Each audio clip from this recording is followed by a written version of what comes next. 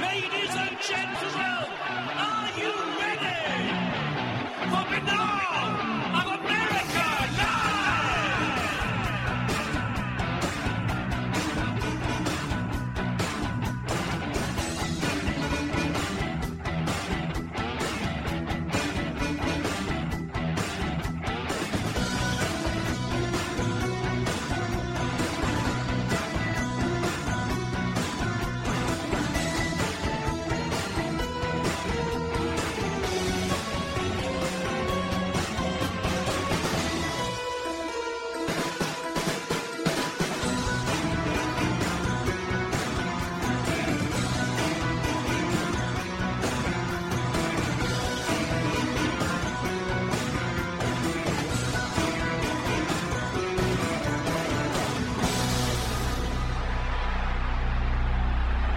And now, ladies and gentlemen, Banal of America Audio with your host, Tim Banal.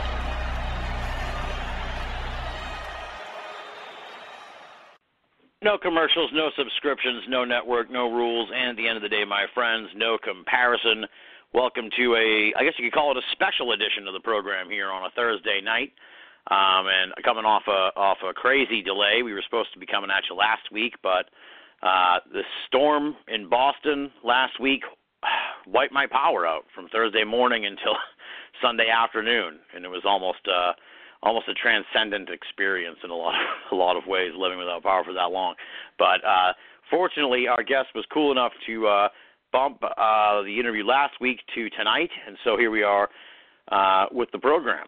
And I really don't think I could do him justice trying to sort of put together his bio, so I'm going to do it off of the back of the book because, having read the book and having learned about him, in the past, it's like I was still blown away by his stories in the book, and it's like this guy is like the most interesting man in the world. He's like a character from those commercials. Like he has had so many incredible experiences, which are documented in the new book, Reality Denied, Firsthand Experiences with Things That Can't Happen But Did.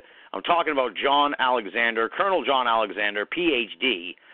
He's a retired senior Army officer with decades of experience with a wide range of phenomena. He's traveled to all 8 continents, encountered events that defy common explanations. He's met with shamans in the Amazon, the Himalayas, the Andes, East and West Africa, and northern Mongolia. In Tonga, he dived in open ocean with humpback whales and was involved in telepathic experiments with wild dolphins in the Bahamas. He's a psychic adventurer. He's done firewalking, psychokinetic metal bending, and caused a white crow to fly for the National Academy of Sciences. He's a founding board member of the IRVA. He's a past president of IANDS, and he can enlighten us as to the whole thing on these. And a former SSE counselor. He worked at Los Alamos National Laboratories. He was involved with Bob Bigelow's NIDS. Like I said, he's really like the most interesting man in the paranormal world. He's been involved in so much stuff. So I have a feeling we won't have any shortage of things to talk about tonight. So Colonel John Alexander, thank you so much for coming on the show. You're welcome. Do I get my Heinekens now? Like I said, I was, I'm really amazed just by the sheer variety of what you've done, what you've looked at, what you've been involved with. I guess what do you attribute that to? A lot of people get into this and they sort of just find one thing and that's their thing. You know what I mean? You looked at all kinds of stuff across all these different spectrums. I mean, which I try to do here on this show, I've done over the years. But I mean, what do you attribute on your end? That variety of interests. Well, I think there's commonality, quite frankly, and one of the slides I use in all of my briefings now up front, it has all of those things that you mentioned, from remote viewing, near-death experiences to UFOs, to cryptozoology, firewalking, psychokinesis, poltergeists, et cetera, and go on and on. And I believe that there is a common factor, and that factor probably is human consciousness. And the problem is we do not understand. Let me be up front and say I do have an agenda, and I usually say it is to try and assist in getting the best and brightest scientists involved in studying these issues without risking the reputation to their livelihood or career. And we haven't got that now, and I think, again, these issues are at least as complex as AIDS or cancer, and yet when we compare the amount of research that goes into it, either funding or man hours, it's just simply minuscule. Yeah, absolutely. And yeah, I noticed you made that point in the book too, where it's like I had never thought of it that way, but indeed these phenomena are clearly they're as complex as cancer and AIDS, because we can't figure those out either. You know, so it's like, and the gulf between the difference in the funding between the two sciences, for lack of a better term, or research endeavors, is pretty stunning. Well, one of the problems is that the people involved tend to stovepipe these things. I give lots of lectures on different topics, and you've mentioned some like remote viewing, near-death, psychokinesis, and what's of interest to me is that each one of these areas has communities, and many of them don't even know the other folks exist. The commonality. Yeah, absolutely. Yeah, I've experienced that personally myself. Yeah, I went on an event like in looking at the Bridgewater Triangle in Massachusetts, and we were in the midst of putting together a paranormal event up here in Mass, and I was telling one of the people, the attendees on this Bridgewater Triangle thing, I was telling them about the event, and I was like, yeah, we're going to have Nick Redfern up there. And she's a big ghost person, and she had no idea who Nick Redfern was. She'd never even heard of him. And it was like, Nick Redfern's written about all kinds of, he's been all over the map. Like, how have you not heard of Nick Redfern? So, yeah, it's pretty crazy, beyond even, at least it's getting a little better, I like to think, with some of the researchers. But as far as sort of like the people who are into these subjects, they're like, they follow their team and that's it. It's pretty crazy. Well, part of the issue for many of them is that they have had some personal experience, and it's often in a limited area, be it a near-death experience or other sign of kind of psychokinetic, or they've seen a UFO or something, and they go off in that direction, which is understandable. But it's not until you step back and start looking at the common factors that you come to an understanding that, no, this is far more complex than, again, that we ever imagined. Now, I got to ask you about all this stuff that's going on in the UFO world, because, you obviously you were part of NIDS, Bob Bigelow, he's intimately, at least, connected with this Pentagon story. He's not, as far as I can tell, involved with the To the Stars folks who were sort of telling the world about it. But clearly, based on what we know, he was the guy who was sort of like running the show in a sense. I know Hector Elizondo was running the program, but he was the one, who kind of who the Pentagon turned to make it happen. So I guess, what's your initial thought about this? Because it was like really a pretty stunning revelation, and I know you've spent a lot of time looking at UFOs and sort of trying to engender kind of what it sounds like they were doing at the Pentagon, behind closed doors during that time. Well, in reality, I did the same thing 30 years ago when I was still on active duty, and I put together a group very much akin to what he did. Where Elizondo was more successful than I was is that he was able to get some funding.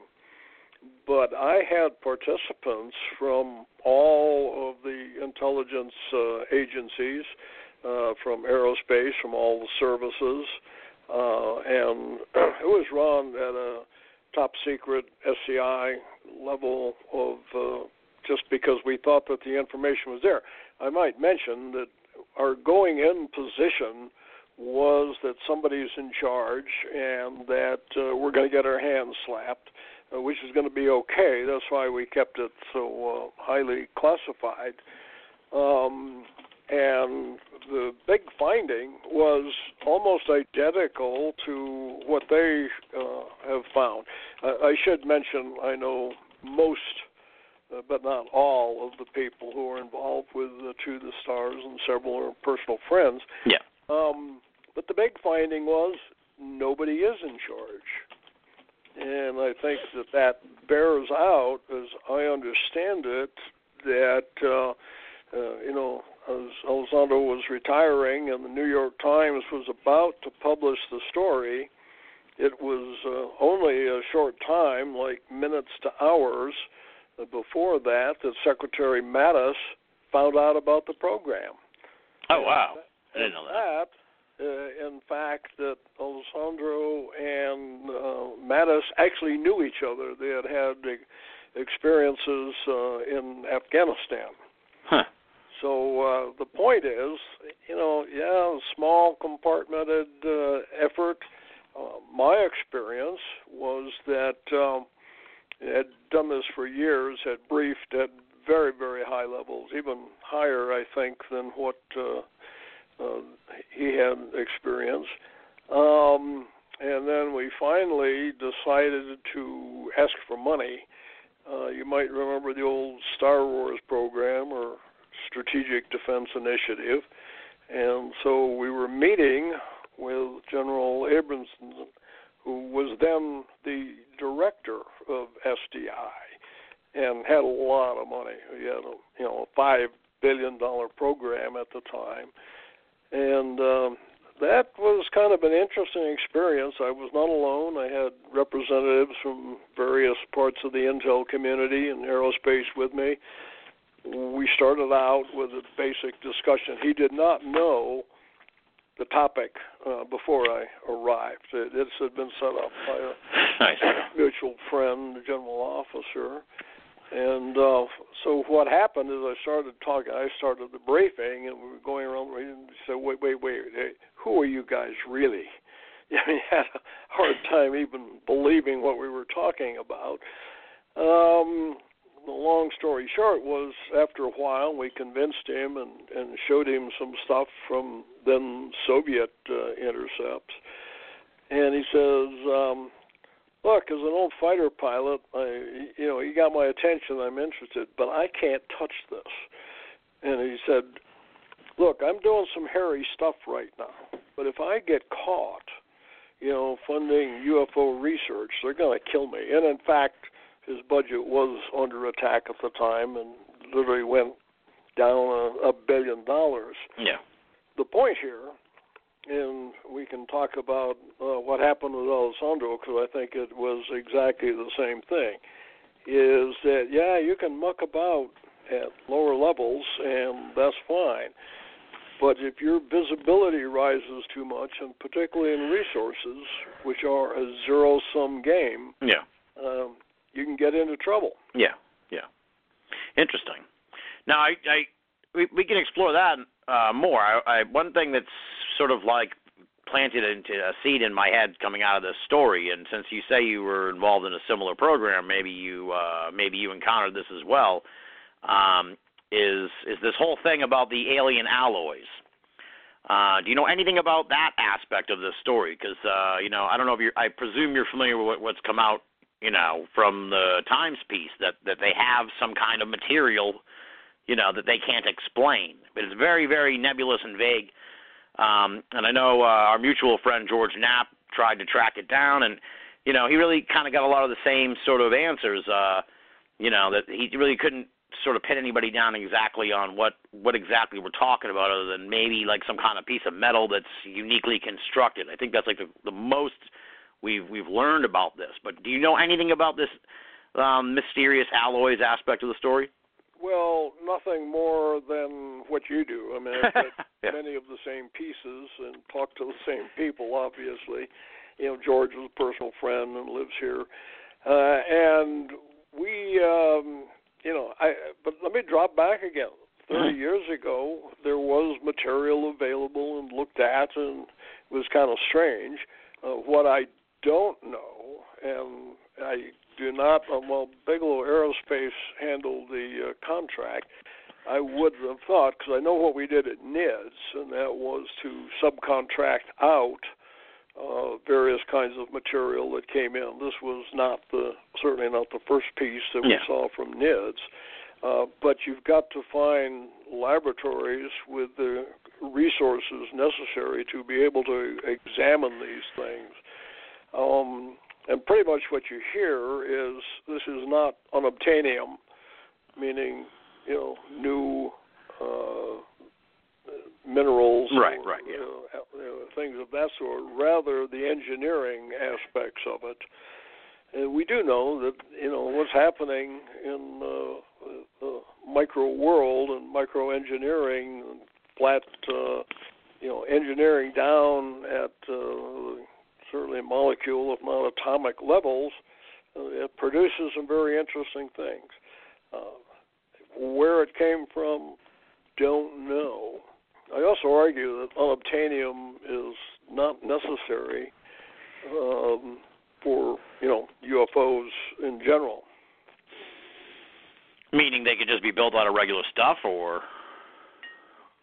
Well, one of the things I omitted, and I usually start my UFO discussions by saying, what do you mean?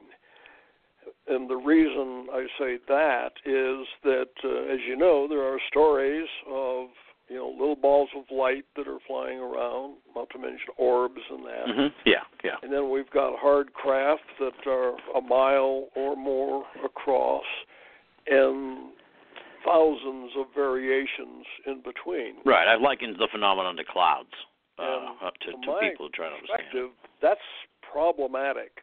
And I also take on the ETH, or extraterrestrial hypothesis, because that answer is just too simple unless we think that Earth is on the galactic bucket list of places that aliens have got to visit. Right, yeah. Just too many of them. And even with visitors, and we can probably talk about that, but, the wide variations just are, in my view, problematic. Oh, yeah, absolutely. Now, you said 30 years ago, I'm staying on this alien alloys for a moment. I apologize, but it's like an itch I can't scratch. You said 30 years ago you guys encountered some stuff. So, like, what was let's talk about what firsthand experience you have as far as what this stuff was, because since we don't know what the Pentagon program from 5 years ago or whatever was, at least we can find out what you had. Yeah, the material I was talking about with NIDS is not the same material as came in under this auspices. We had some that was delivered. I'm reaching back a ways now, because NIDS has actually been down for quite a few years. But this was things that supposedly had, slag or something dropping off of a UFO. Remember, there are stories, particularly in the 70s and 80s and around there, people seeing UFOs go up and things flying and some metallic substances dripping off. I had heard the same thing out of Brazil, and there was some of that material available, and people would, in this case, send it to us and send it out to, again, other laboratories that had the technical capability necessary to examine it. Yeah. And that, came back as, mildly interesting, but, nothing that is indicative of unique engineering or some foreign origin. Yeah. Right. Interesting. It's all very, this whole thing is very, very interesting about what's going on now with this news coming out. I'm trying to remember sort of your stance on this disclosure thing that everyone's all worked up. They've been fighting for disclosure for years, and a lot of people see this as sort of like a situation, sort of a prelude to it, or confirmation, as I've heard it described. What do you think is going on here? Disclosure for me. I suppose my idea of disclosure would be, for me personally, all I'm looking for is just sort of like the government to sort of like give the green light to the reality of the phenomenon, the mysterious phenomenon. So in my mind, it's like they're closer to what I'm happy with. I don't necessarily. I'm not one of these people holding out for the president to like trot out an alien at a podium. Like, I know that's not going to happen, but I think if they were like, you have an alien at the podium. Yeah. Yeah, exactly. I'm not one of those people that thinks they're going to come out and just tell us I'm of the opinion they probably don't know what's going on. So it's like, I just wish they would say, hey, we don't know what's going on, and so, but it's okay to look, and let's all look and try and figure this out instead of just pretending like it doesn't happen or exist. That's I'd like to run with that a bit. First of all, I keep hearing stories about how the Pentagon denies the reality of UFOs and all that, and that's just patently not true.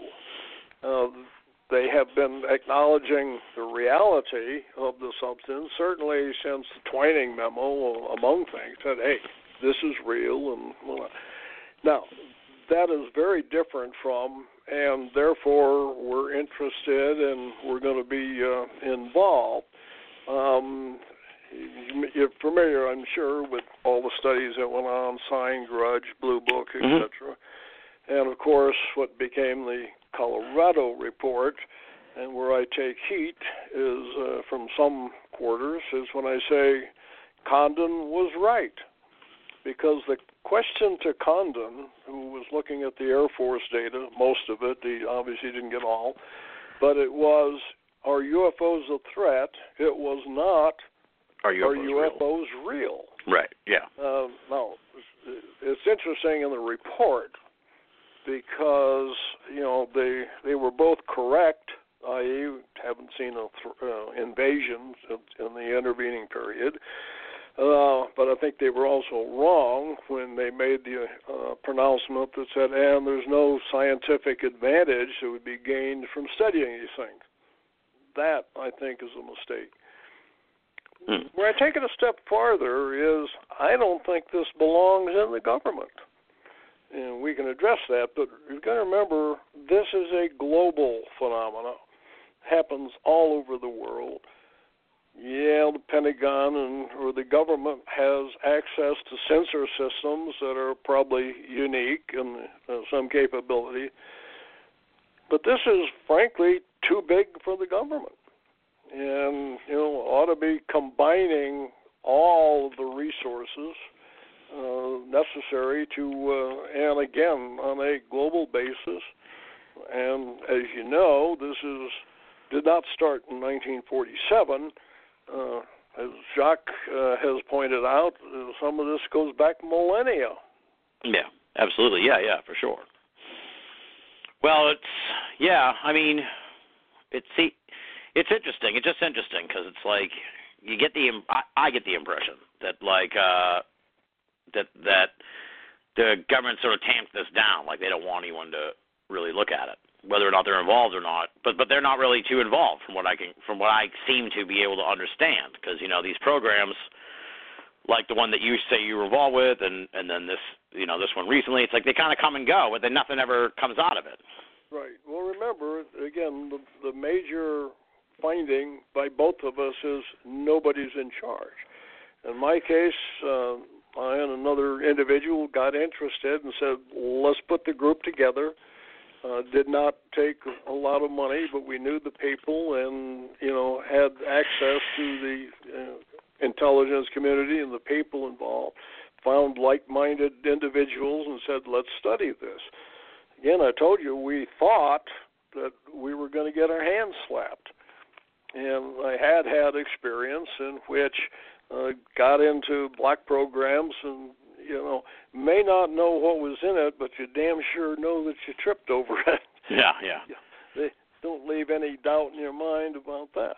And that did not happen. We kept going to, as I said, higher and higher levels. Many of them said, gee, that's interesting.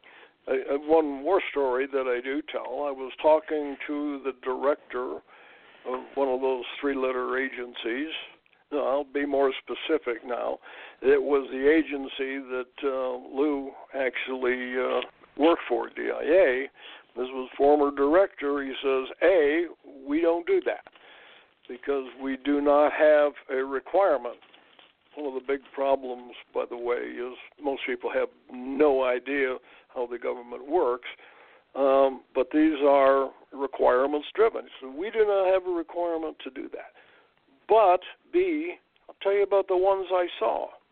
So here was an individual who had had a personal experience some years before, seeing things that were flying around that had capabilities that he knew exceeded anything that was available at the time.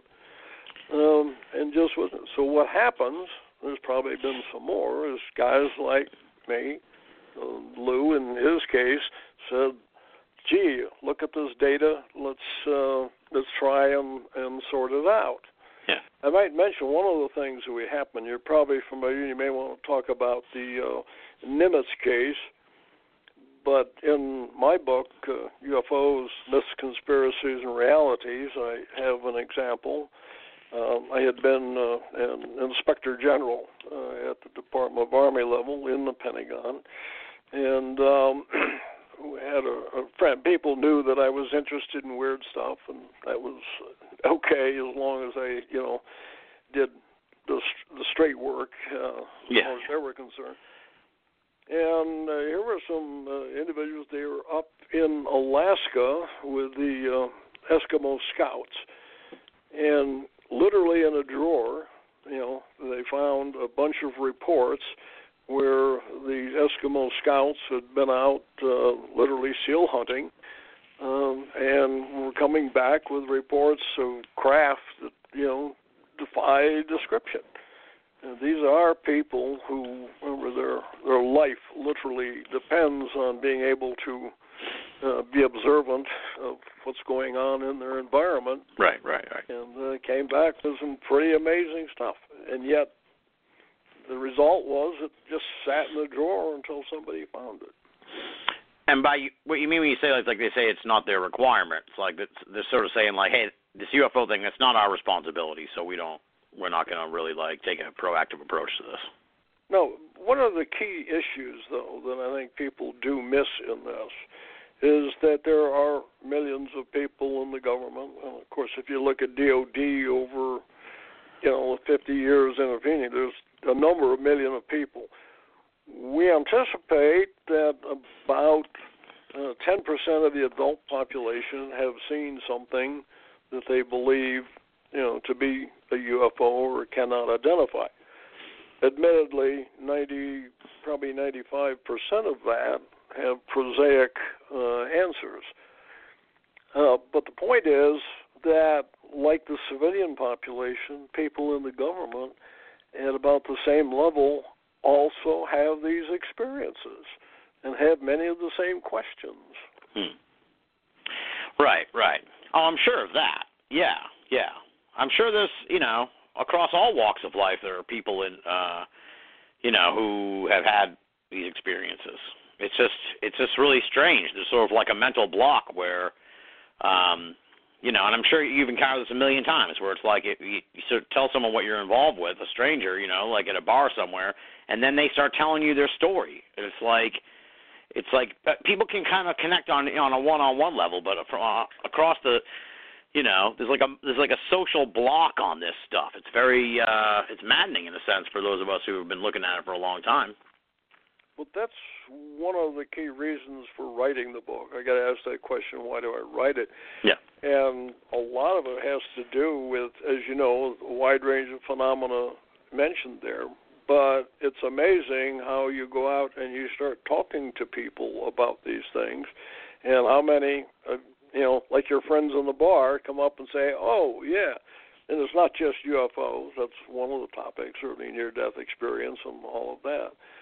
But we guess that 70% of the population, certainly adult population, have had experience with some kind of phenomena. And I'd argue that at least another 20% probably have, just don't want to admit it. So these things are ubiquitous, and I think there's a necessity, if we're going to understand it, to gather more data and just make it permissible to study these things and converse about them rationally. Yeah. Well, that's on a personal level, that's sort of the hope that I have coming out of this latest news, But I know you're not a big fan of conspiracy, so it's like I'm hesitant to ask you, but it's like, a lot of people in the UFO community, they've got their haunches up about this because, they don't trust anybody. Yeah, you want to see the scars? Yeah, exactly. A UFO could land on the White House lawn. The only people that wouldn't believe it are the UFO people. So. Well, the problem that I have with many in the UFO community is that, if you do not believe entirely their whole preconceived story, and it can be pretty convoluted and sometimes, demonstrably falsifiable, then you become the enemy. You might know, in fact, one of the slides that I use again in all of these things is that if you want to participate in phenomena, there are three things that you must have. The first one is a thick skin because you're going to be attacked. And I don't care what your position is, somebody's going to attack you. Another one is that you better understand conspiracy theory, because either you believe there are these conspiracies, or if you deny that, you are now part of that conspiracy. And finally, you probably ought to have a day job or be independently wealthy, because you're not going to make a lot of money at it. Right.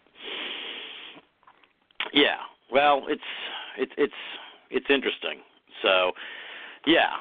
To me, it's like you can't really. I'm just along for the ride, So it's like I'm just watching this thing unfold, and we'll see how it goes. You know what I mean? As far as all this latest, if there's some kind of agenda behind all this. I think you're going to find that the ride will take you along. You remember, I have published something called Alexander's Law of Appropriate Complexity. And what that says is everybody is faced in their life with various kind of complex issues that they're trying to resolve. And it can be at any level, from funding, research, or whatnot. Yeah. But about the time that you think you've got it all figured out, something comes along. It's almost like a computer game.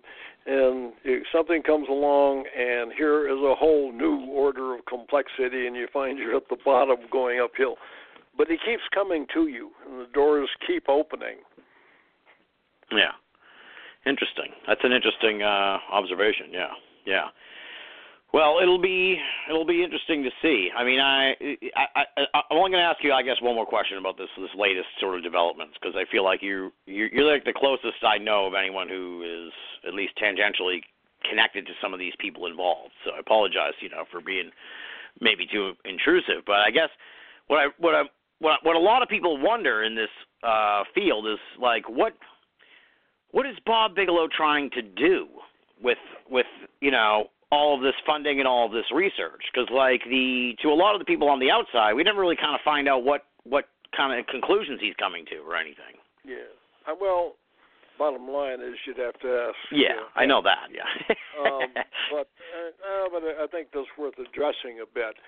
I think that Bob has probably put more money into the UFO research than probably anybody else. Oh, yeah, for sure. There's been minuscule amounts from time to time. Sorry, we can talk about Skinwalker Ranch and some of those things, which I do think are related. Right. But, I do hope that they start publishing more. He tends to be a collector. Now, frankly, his main interest is in Bigelow Aerospace, and if folks haven't seen it, I would recommend the 60 Minutes. Oh, yeah. Where you get to watch his inflatable unit. Now that, I mean, not sure, but we're talking a couple of $100 million. The program that Alessandro developed and Harry Reid came up, as I understand it, and I'll take them at their word, that this was actually competed. And frankly, almost nobody else in aerospace wanted to touch it. which does not surprise me, and that he won the bid, outright. Yeah. The other aspect to that is that, as you know, they're talking around $22 million over a period of 5 years. So you amortize that out, it comes out a little over $4 million a year. In Pentagon funding in these days, you're not even making lunch money. I mean, this is really very, very small amounts of funding, and not sure exactly where all of it went to. I think a lot of it went into personnel costs and travel and things of that nature. But I think what's key, and again, folks don't realize, I mentioned before the funding aspect to this, and that what happened was over time, as long as it was kept quiet and below the surface, was okay. As they started to become better known and the funding was there, sure enough, people came at it. Again, this gets back to not understanding the government, because funding is a zero-sum game. And, one of the big things that I used to laugh at was in the Pentagon, people were saying, running around saying, I'm going to go find the money and all this, like there's hidden buckets of money someplace. Yeah. But that's not true. What it means is you got to find a program, and basically you're rating somebody else's program, and they've got to get together and compete. And even in the black world, there's fierce competition for resources. At $4 million, you can stay below most radars, but what happened here is once people started saying, oh, there's a bucket of money over here, even if it's only a few million and earmarked, you have to watch reprogramming levels, and the budget system is terribly complicated and not worth understanding other than to say, it's highly competitive and very complex. And sure enough, other people started coming after them. And this is very much akin to what Abrahamson had told me, 30 years ago when he said, I can't touch it because if I do, they'll come after my money. Yeah. And they did.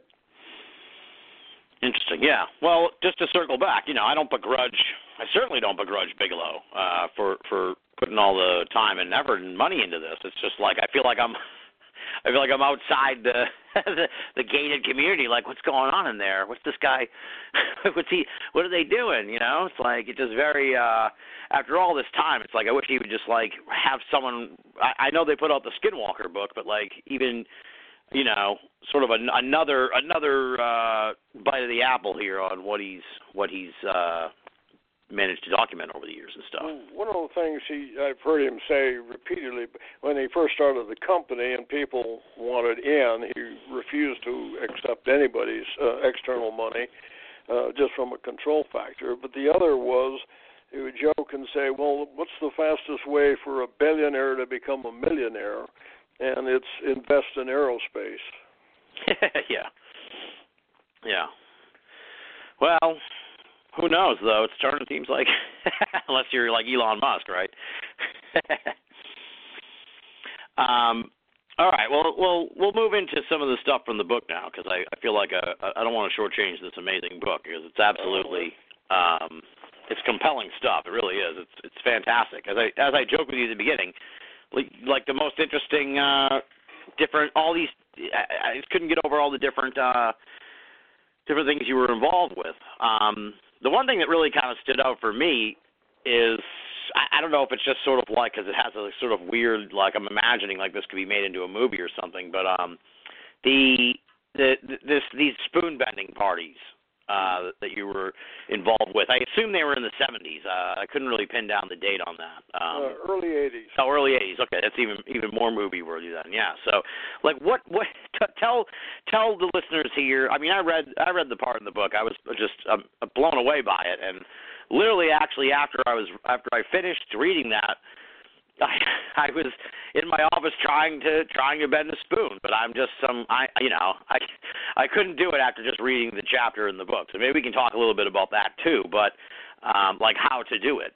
But well, there is an addendum that specifically describes the PK parties. How so? What do you mean an addendum? In the book. There is a how-to in addition to the chapters where I talk about PKMB in general. Well, we might mention that Uri Geller, did the foreword for the book. Yeah. And so the metal bending material actually came from him as a prototype.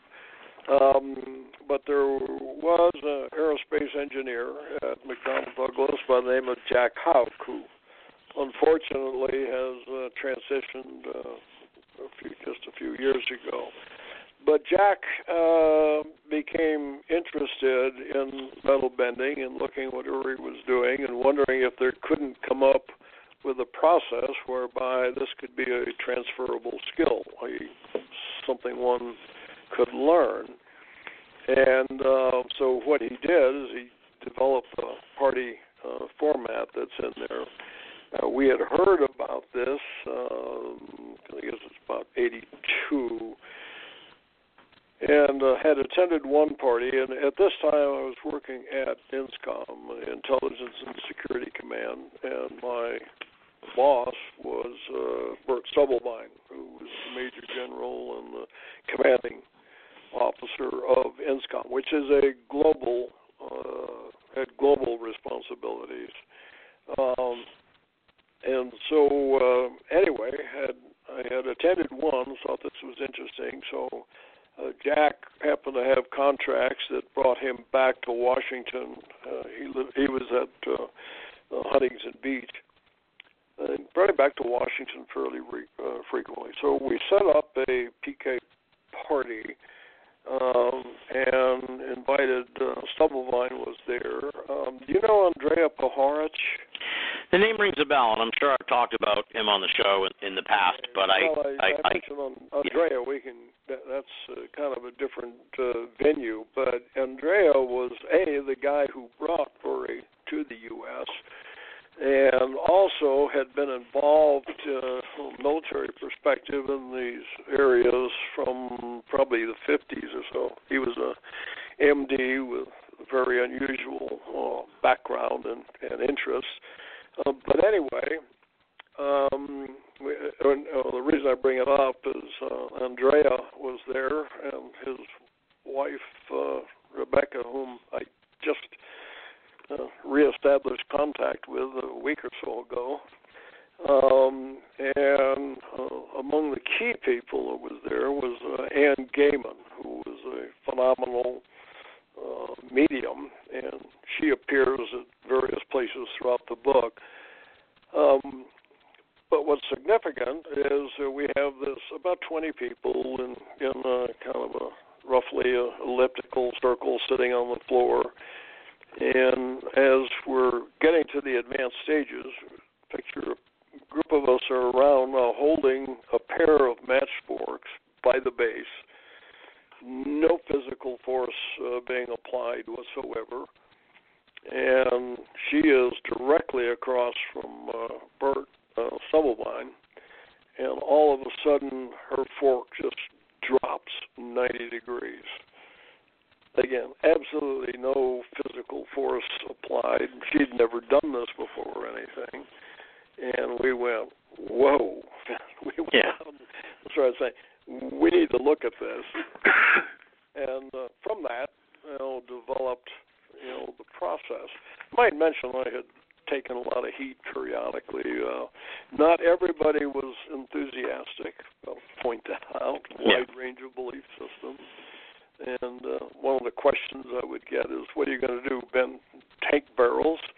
And my answer is no. I'm going to go after electrons and just I do not have to destroy computers. I just have to make them unreliable. Yeah.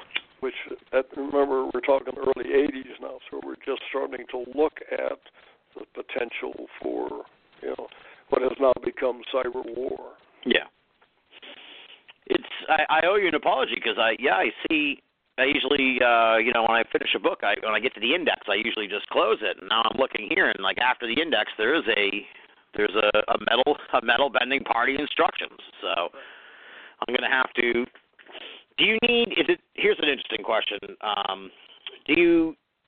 Now I know obviously just based on what you write in the book that the answer is no, not necessarily. But is it sort of better if you're going to accomplish this bending to be like in a group of people, you think, or like if you're just sitting there in your basement by yourself trying, is it not as potent? Yeah. I think groups are better. There are a few people who have done it independently, particularly when you get up to we call the graduate level, the spontaneous bending that we've just been talking about. Yeah. But we do believe, and a lot of this is purely hypothetical because we cannot prove a lot of it. What we can prove is the bending occurred. Have not got a good handle on why or how, but we do think from observation that there is an emotional component to it, hence the group. And what Jack would say, his job was to be a cheerleader. And, I frankly like groups of 20 or more, but I did not care for over 50. Have done bigger groups. And the problem, when you get into big groups, you just can't see and keep track of what's going on. There's too many people and other agendas that are, running concurrently. But what you now should mention that when you begin the PK process, you do allow people to use some physical force. And so they are using often both hands.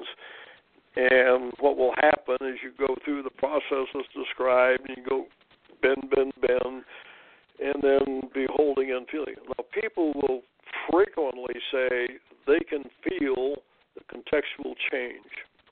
And the words to describe that are, it became usually warm or malleable. It can, sometimes they'll say, well, it felt cold or like plastic or whatever. And when this noticeable change takes place, you just take your hand and you just roll these things up. You may have seen pictures of them. It's like it just, hard to explain, it just rolls up and then all of a sudden it freezes and stops in the configuration. Yeah. And that's important to create the reality and accept a reality that this is possible. And the model, here's where Uri, we think, was really critical, is what he provided was the theoretical model that says this can happen.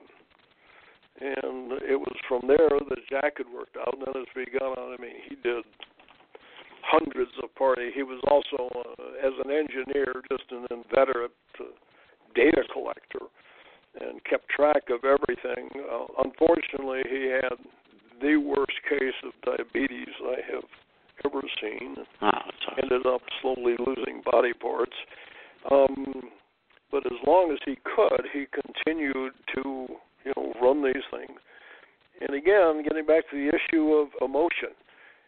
And I likened it unto like popcorn that you're in there. What would happen is if you're in a circle, we normally were configured, and it would 2 or 3 people in one place, and you would encourage them to shout out and say, "Wow, look at this!" Get people excited, and it is happening. And it would go in one place, and then it would erupt someplace else, and say it's kind of like popcorn and infectious. Yeah, I see what you're saying. Yeah. And then I had to point out we had some very, very dramatic, spontaneous bendings. This did not happen all the time.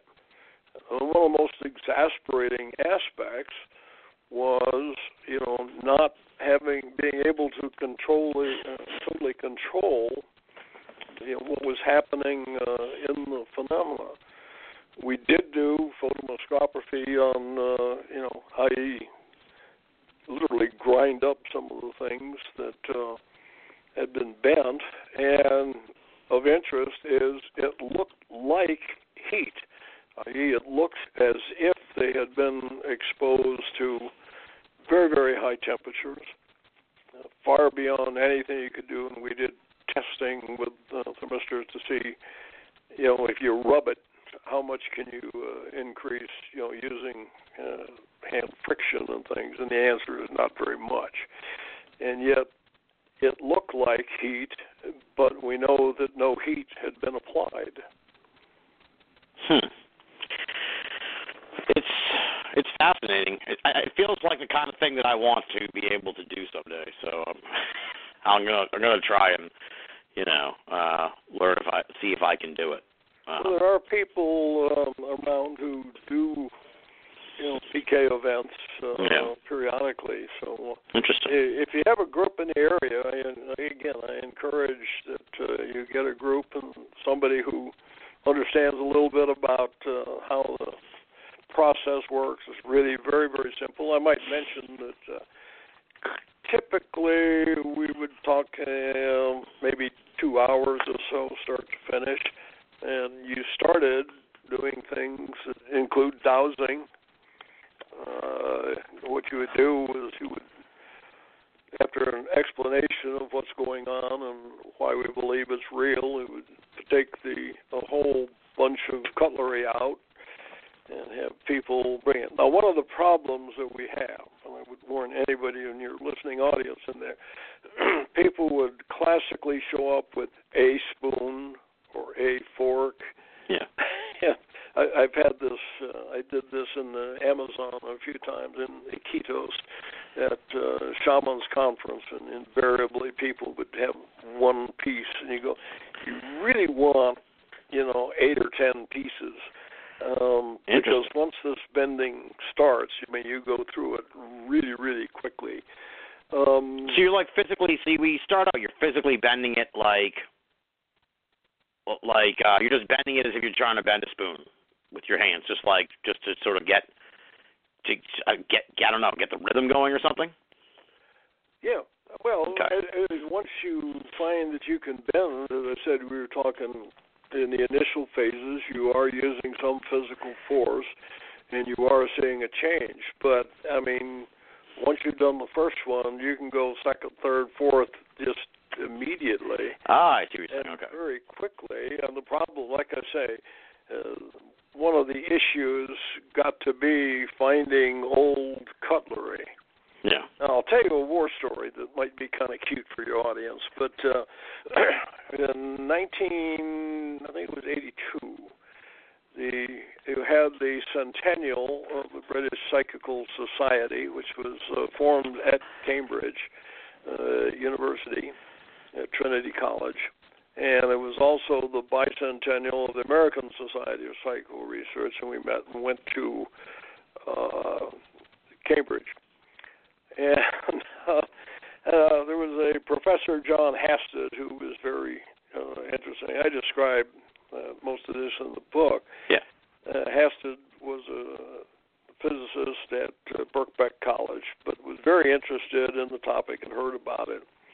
So he asked me, and I was with another individual who was visiting at the time, if we would have a PK party. Yeah, okay. Well, it turns out, all throughout UK at that time,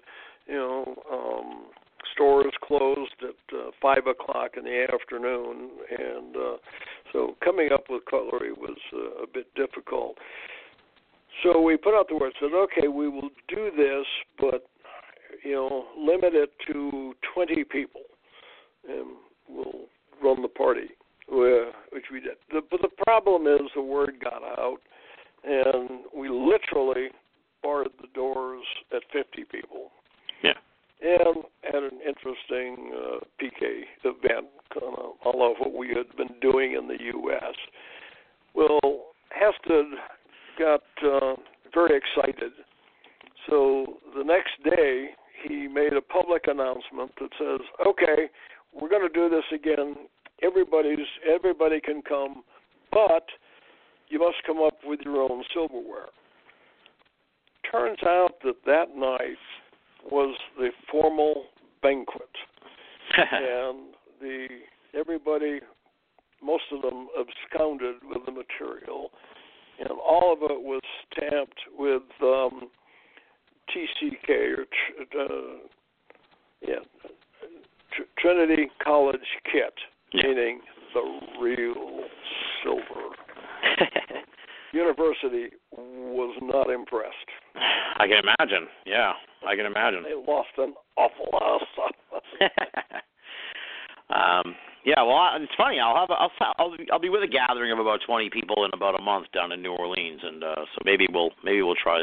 Maybe I'll bone up on how to do it from the back of the book there, and see if we can get it done down in New Orleans. It's pretty easy to follow, and just be a cheerleader. Yeah. And believe. I mean, that one of the things we have found, I can tell you that probably the worst parties that I had took place in two places.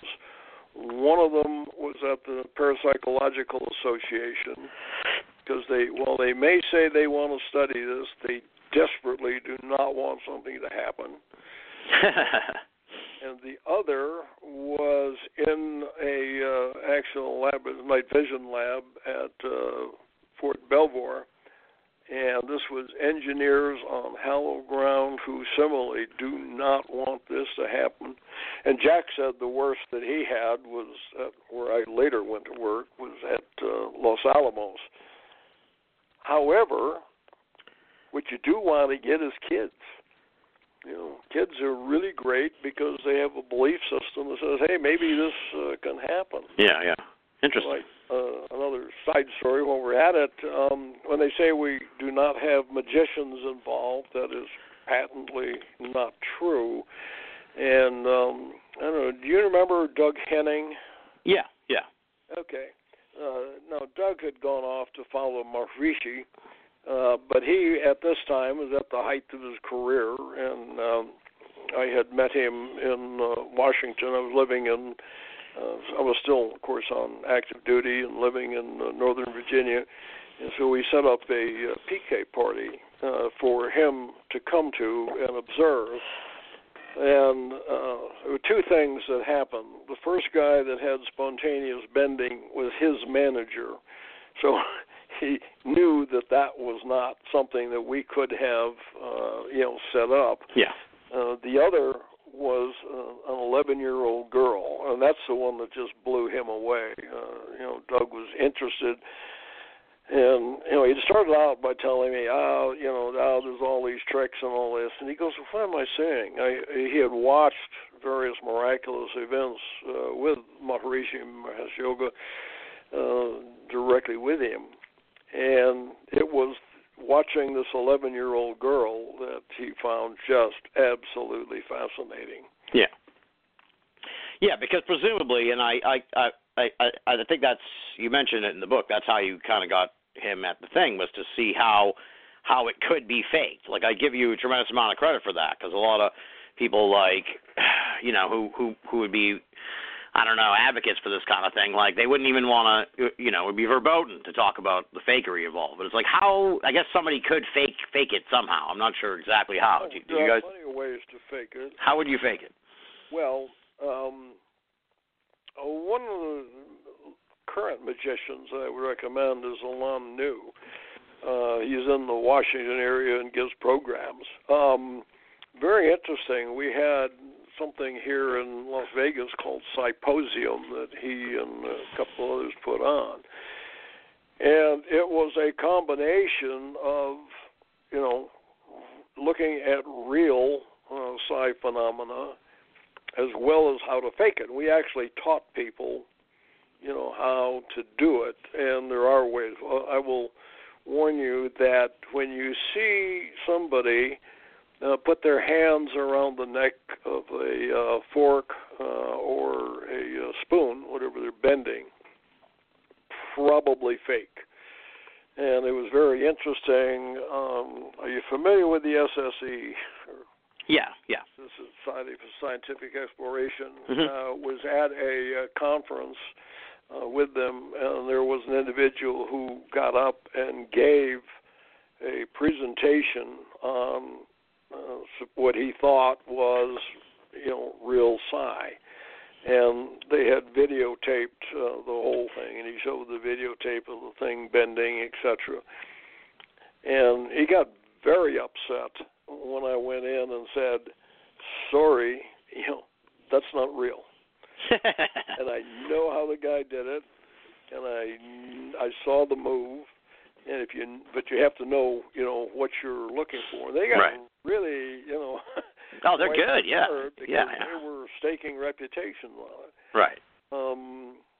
And, like I said, sometimes it happens, and there's a host of ways to fake it, by the way. So I might mention, we had talked about Uri, and I'm frankly looking at a spoon as we speak here. One of the stories I tell there, we're literally in the U.S. Capitol building itself, and there was a secure, what's called a SCIF, secure facility that was there, and Uri was in to talk primarily about the plight of Soviet Jews. This was still the bad old days, Soviet Union existed, and he was concerned about getting more to be allowed to immigrate to Israel, and that was the thrust of what he wanted to talk about. But as might be anticipated, everybody started bend something, and he goes, well, I haven't got anything to bend.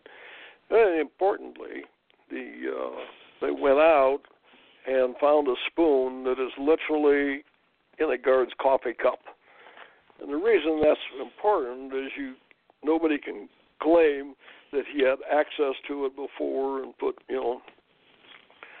magic material on it or something that weakened it or anything of that nature. Yeah, it came from outside his control. He didn't pull it out of his pocket and say, "Oh, I just happen to have," even though it was predictable. So I kind of anticipated this, and I'm with another general, and we're sitting just maybe 4 feet in the front row, directly in front of him, and I have worked again with Doug and other magicians, so I knew many of the techniques for faking it. And Uri took the bowl of the spoon and with one finger gently from above, not having the neck disappear, came down and stroked it and whatnot, and slowly the handle bent upwards. Again, no physical force being applied. And he did that for a little bit, and then he put the spoon on the back of a chair that was sitting there and went on talking. And while he's talking, the spoon, I can see it is continuing to bend. And then it fell on the floor and somehow ended up in my pocket. We gotta spread this stuff around. Let's put it on the internet. You're listening to Banal of America Audio. Great heavens! What kind of radio show is this? Okay, well, I'm going to pivot to a different topic here because I love this stuff. I feel like I could talk to you all day on a whole bunch of different stuff, I feel. So it's like we want to cover as much as we can in a sense. And there was one thing that jumped out at me in the book because I've been I kind of fancy myself like a sociologist of this field, of these fields, John. I sort of study the groups that are studying, if you will, and I've been really fascinated by. I hope this doesn't raise your blood pressure. By these targeted individuals, quote unquote. And you talk about it because I find it really hard to believe, and so I was relieved when I got to the part in the book where you talk about it, and you pretty much you're not a fan, let's say, of the targeted individuals. Conspiracy, I guess you'd call it. I don't know. It's really weird. So I figure, we rarely talk about it on here because I'm like, it's like flat Earth or something, man. But as a guy who's clearly well versed in the world of non-lethal weaponry, you sort of, I see how you sometimes, I don't know, you'd be the one to ask, I guess. So, what is with this craziness? I lost the question in there somewhere. What do you make of this targeted individual thing? What do you want me to address? the whole like quote unquote phenomenon. Because in the book you say that it's unlikely. It's hard to believe. It's fantasy. Again, which it? Targeted the whole idea of targeted people who are like harassed by the government and sort of like with electronic. You're talking about TIs. Yeah. Sorry. Yeah. Okay. I forgot. Yeah, I should have used the. I guess I should have used the. The acronym. Thing on targeted individuals. Well, it's interesting that we've been at a number of conferences. I haven't been back for a few years, but biannually they were having a conference at Ettlin in Germany on the European work on non-lethal weapons, and I was picketed there. In fact, they came out with the Polizei had armed guards for the conference because it does bring out particularly crazies. It's actually a terribly complex issue. I think some of them certainly believe that certain events are happening to them and that the government is involved. What is not well understood is the level of paranoia and schizophrenia that are, in the standard population. Low estimates, by the way, are like around 2%. So when you extrapolate that in the U.S. to, 320 million, we're talking about millions of folks out there. That's a lot of people. Seriously disturbed. Yeah. And paranoia, as we know, people think that things are after them. Now, there was kind of a related phenomenon called MILABs that's getting into the UFO arena. People who believe that they have been abducted by military personnel and examined and that they're running it. Unfortunately, one of the key individuals who was offering this idea was literally with the Austrian equivalent of our NASA, was an astrophysicist. And I frankly took him to task because there are several aspects to that, and that is, how would you do that? You end up with some vast number of people, and if they believe the government's involved in it, and if you go to understand that this has been around for decades, that a lot of it predates certainly the establishment of the satellite constellations that are out there that now, people are very familiar with GPS. I imagine some of your young listeners probably don't even remember a time when it wasn't around, but in those days we actually had to read maps and things like that to get around. Yeah. And so if you say you start looking at the number of people who would be necessary to accomplish the kinds of things, the numbers are just overwhelming. Yeah. And so I also had pointed out, I think I did this in UFOs, Myths, Conspiracies, and Realities, and talked about, if you did that, it would be exceedingly high risk from an institutional perspective, because if you got caught, obviously it would be patently illegal, and I'm familiar with some of the, very high-profile cases that make these assertions, and I do not support them. But as I've told, one key individual, some may know, just said, if what he told me is true, he belongs in jail. If they were harassing civilians for whatever purposes. Yeah. And yet, like I say, you have a substantial number of people who believe these sorts of things are happening to them.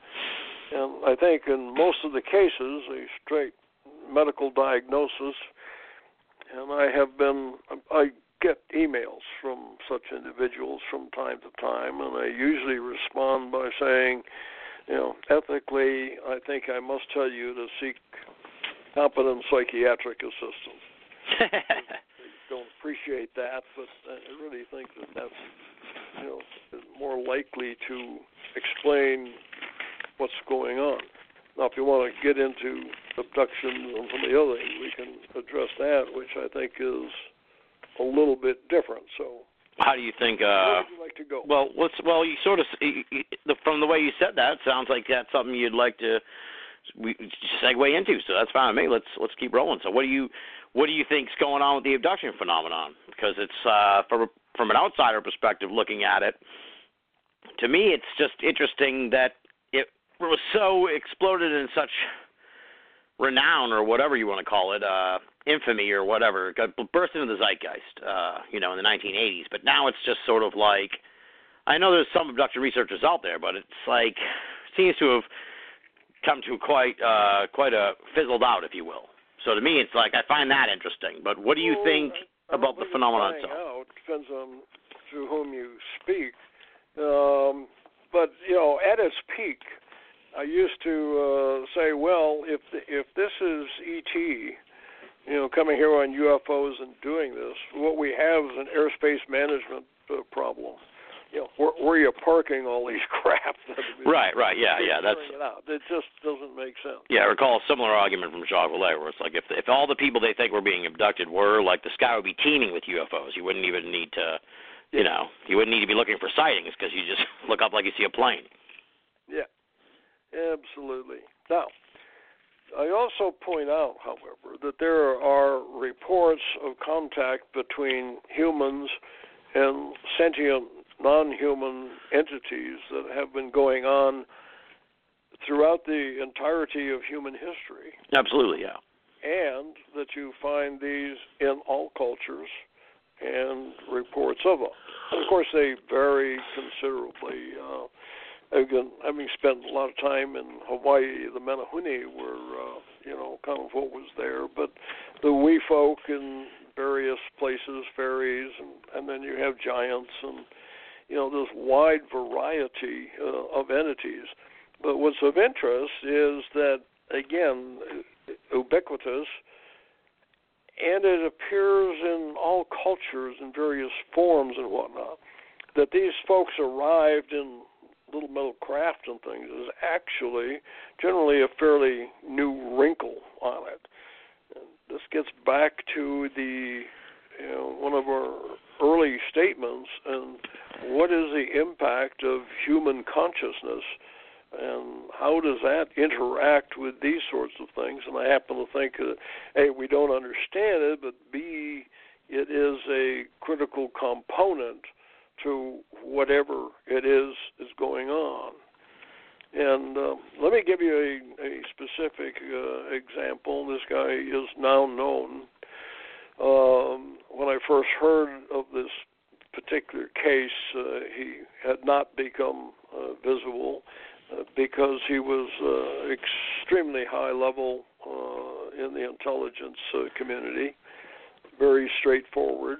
And what happened was, he's not quite sure, he thinks it's around 91, he's living in Northern Virginia and wakes up, and here are 3 uniformed entities standing next to his bed.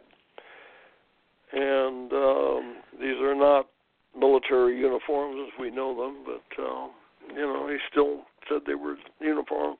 And then something happens, and the next thing they know, they wake up, he and his wife wake up, and they're outside in whatever it was they were wearing to bed that night, and scared to death. Obviously, a fair amount of time, had passed. Yeah. And said, we got to get inside before they come back and whatnot. In this particular case, there's a number of physical attributes that had taken place. So you had something that was quantifiable, and there was a hole in the back of his neck. They're more recently had some fMRIs done, and it looks like something is there's a vacancy somewhere in the center of the brain area. Yikes. The point is, we've heard many stories like this, but it was really unusual when you find somebody with these kind of credentials saying, "Yeah, it happened to me too," and has to this day has no idea of what it was. His wife, similarly, who does not have the recollection that he does at a conscious level, but had a number of physical symptoms, including vaginal bleeding and some of those things that believed to be directly related to whatever the experience was. Strange. Yeah. Well, I think part of what I meant in a sense of how you don't see it as much is like, with John Mack gone and Bud Hopkins gone and David Jacobs kind of receding from the spotlight, it's like the big three of abductions. There's really no one to sort of like carry the banner for it either. It's just kind of interesting. John was a personal friend, and we had discussed these things. And I think what a lot of people don't understand is that he and I would agree, I think, quite strongly in the complexity of these issues, and that it's just not simple, little gray guys from Zeta Reticuli come up and, zap you, or reptilians, or, pick your entity. Yeah. And one of the things that bothers me in the descriptions that have taken place globally, where you have certain things that are description of entities that take place in certain areas that seem to have a geographical location to it, and you go, no, wait a minute, you want me to believe that these guys have crossed the universe, and they have the capability to do that, and then they have carved out territory here on Earth, just defies common sense. Yeah. What do you think of, and I know it came up in the book, I think it was in the Skinwalker chapter, but I've had a person on the show who had a personal experience with a portal. And as I said, in the Skinwalker book, you mentioned a portal story. What are your thoughts on portals in general? Like, have you sort of had any experiences with that phenomenon, and have you looked at sort of that phenomenon? Because I feel like it's kind of like, it's on the cusp of being sort of an interesting thing that starts bubbling up more and more going forward. Yeah. Well, as I point out in the book, I was with Bob the day that he actually bought the ranch, and alone spent that night on the ridgeline overlooking I mentioned Skinwalker Ranch is just pretty much perfectly flat, and then to the north was an escarpment that rose a couple of 100 feet up on the top of the Mason. So I was sitting up there where you could observe what was going on, in which nothing of particular interest came to me. But more to your point, it does appear that there are certain areas that, colloquially have been called portals, but certainly areas of intense psychic phenomena. And, of course, what happened at the ranch, we had, a wide variety of those. Yeah. But, of course, your Sedona comes to mind as an area that people talk about. Rapa Nui, or also known as Easter Island, is one where things happen. And there do seem to be a number of places around the world. And I've done work in Europe as well and been told about places over there that are very similar to this, but tend to be more locally known. Yeah.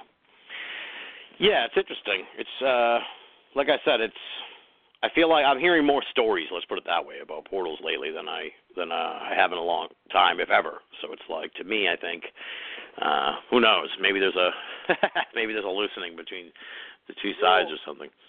Yeah, I gave you my Jesse Ventura story that's related to that. He was here. Yeah, that's a weird story. Yeah.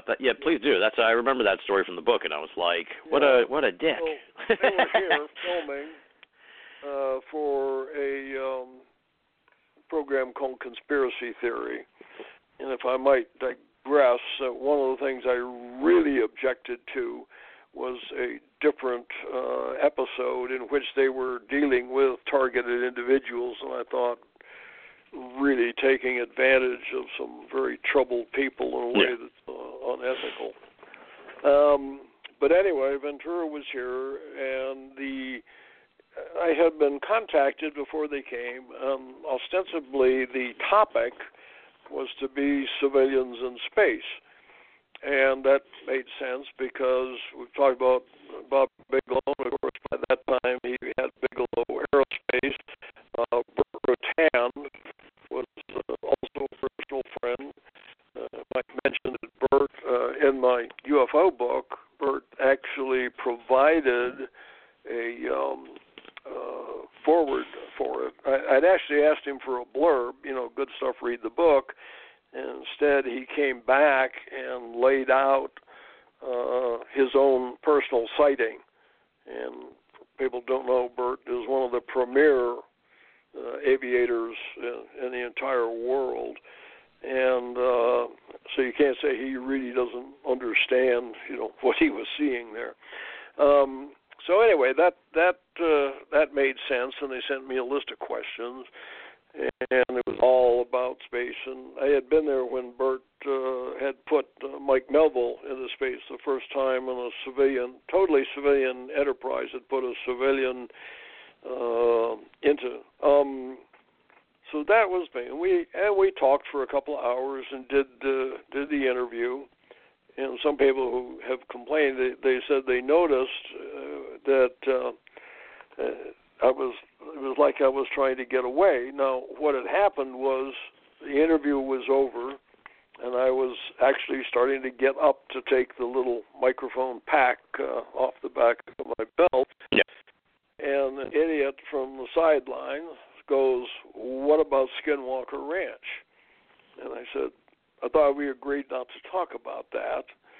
And that was obviously one of the phrases that they actually ended up using, because it turns out the whole thing was an ambush to talk about the ranch. But one of the things that he had asked me about was, could I get him on the ranch? No. And I said, besides, you'd be really bored. And this gets to the main story here. Yeah. And the portal issue. It is not as if something happens every day. If you sit there and, at 7 or 8 o'clock at night, the UFOs appear or something like that. There were a number of very, very strange, highly dramatic instances that took place.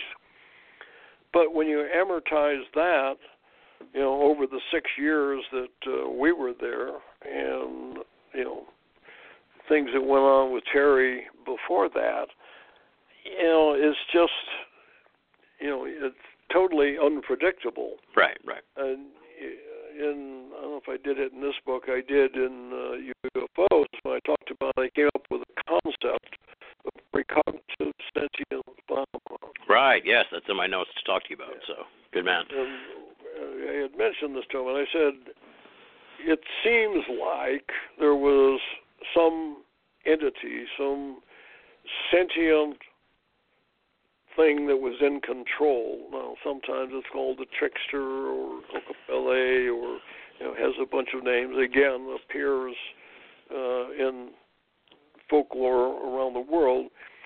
But the point was that it, was in charge. No doubt about who's in charge. And would present us with various phenomena, and it seemed to know how we would respond to the phenomena before we had even encountered it. And thus it was precognitive in the way that it knew what we were going to do before we did it, sentient clearly intelligent, and phenomena beyond belief. I mean, we had and the whole first chapter of the book has to do with some of the things that have happened there. I also recommend the book by George Knapp and Colm Kelleher. Oh, yeah. The Search for the Skinwalker, which has it in more detail. Yeah, it's a great book. But, again, a portal, did it happen? Absolutely. Nightly? Nope. Right, Predictably? Yeah. Nope. Frustrating? Absolutely. Yeah, that could be that could be a plot for like an Oscar-winning movie.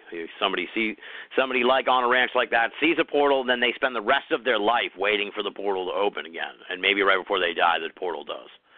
So there you go. We just wrote an Oscar-winning movie here tonight on the show, John. Give that to Victoria. Maybe she can get it made. It's much like a lot of the phenomenon, at least as far as like not the psi ability, but like the UFO phenomenon. We're generally at the mercy of the phenomenon itself. Doesn't seem like there's much we can do to really conjure it. Well, that's an excellent example because, when we talk about UFOs, we talk about generally these phenomenal cases. And I put Bentwaters kind of at the top of my list there, but the Phoenix Lights, and there's a whole series of things. Certainly what happened with the Beta Giant, where the missiles got taken offline here, Soviet having similar kinds of instances that happened. Very, very dramatic, but you pile them up, on top of each other, and it's like, wow, this is happening. Go out tonight, and this will happen. When you recognize that, you spread that over, at least 70 years, not longer, and over a globe, and they're actually fairly rare occurrences. Having said that, because of the ubiquitous availability of cell phones and as well as just normal surveillance videos that are being taken. I was doing a talk recently, and somebody said, well, why aren't these happening now? And I said, well, reality is they're coming in almost daily, and you look on the net or something like Filer's Files that has a pretty good repertoire on them. And, they are continuing, and it is happening, but it is in charge. Yeah. And like, it's like, you're right about that. I've heard that argument, too, from people where it's like, well, there's all these cell phones everywhere. It's like this, and there's all these UFO videos everywhere. If you go on YouTube, like, if there isn't a dearth of UFO videos, trust me, there's tons of them. Most of them are pretty lousy, but, It is, but you got to remember that when these things happen, it's usually kind of by surprise. Right, exactly, yeah. Somebody has to have the camera where they can get it and ready. There's another case that I talked about, a guy that I knew who was actually retired Air Force, working down at Kirtland Air Force Base, living in Albuquerque, interested in the topic. And so one Saturday afternoon, he's out working in his garage. It's open, and he looks up, and here's a UFO, rather unique design, just hovering there and periodically covered by clouds. And he watched it for a while and let it go. And this went on for about an hour and a half. But he then said, I had a camera with film sitting in the garage, and I never thought to go pick it up and take a photograph. Right. And I can't explain that. Yeah, that seems to be, that is a frequent factor in a lot of these events, and it seems like it's not a coincidence, obviously. And it's like, to me, it seems like it might be, it's produced almost maybe by the phenomenon.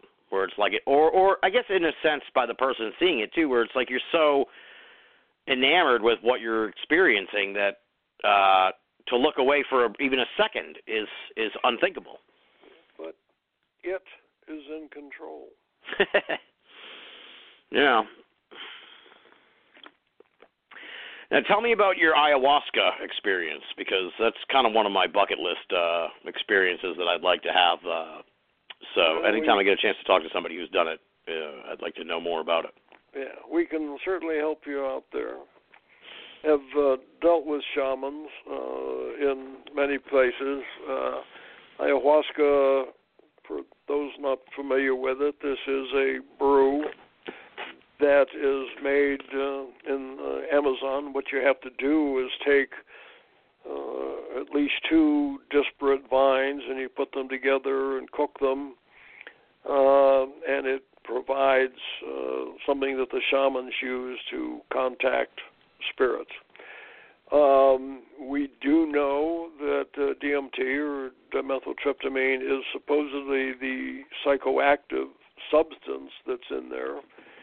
Though I will tell you, my observation is that psychopharmacology does not explain the range of effects that I've, personally observed. Mm-hmm. We have one shaman in particular, Ron Wheelock, who is known as the Gringo Shaman down in Iquitos, and I certainly recommend, if anybody's interested, that he's a guy to go to. One of the key aspects of imbibing is knowing your shaman, because there's not a lot of quality control. Yeah. And shamans have their own recipes and whatnot. Interestingly, many of the indigenous shamans go to Ron to get their material. Interesting. So anyway, what happens is this is a quasi-religious ceremony, normally, with the shamans in this area, and most of the ones I've been involved in. It looks a lot like fundamentalist Catholic, and that has a lot to do with the area. The Catholic priests were the ones who did a lot of the civilizing of this area. Mm-hmm. And so you have the initial ceremony, lots of smoke involved usually, and this has to do with, it's like smudging, protecting psychically the area that you're going to be operating in.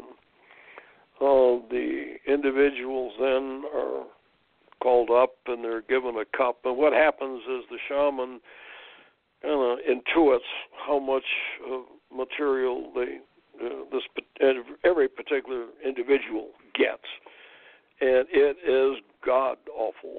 Yeah, I've heard that. Yeah. The hardest part, frankly, is getting it down. You do not want to sip it.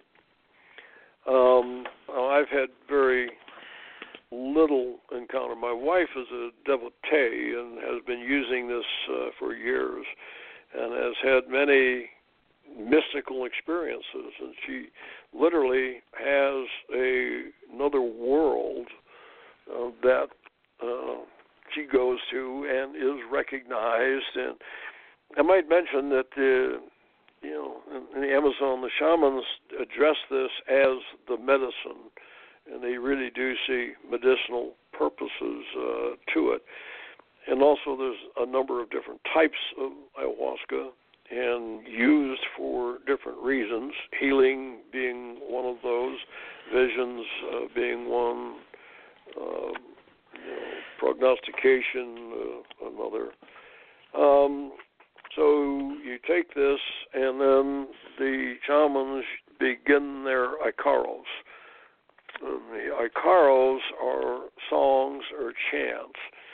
And according to the traditions that I'm aware of, is that as they become initiates, they're usually trained for an extended period of time with a senior shaman,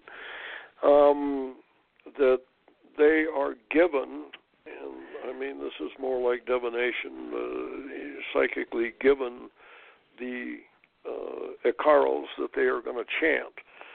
and they do this for hours, and it's absolutely amazing. I have quite a bit on tape.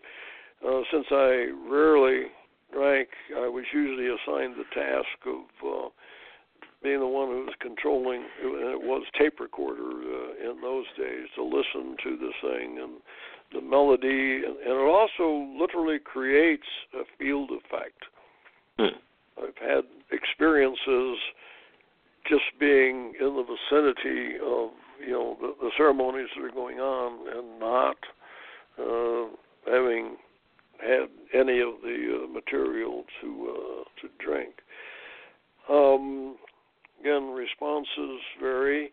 I do recommend Rick Strassman's book. If anybody's going to look at this, one is the DMT, the Spirit Molecule, because this is,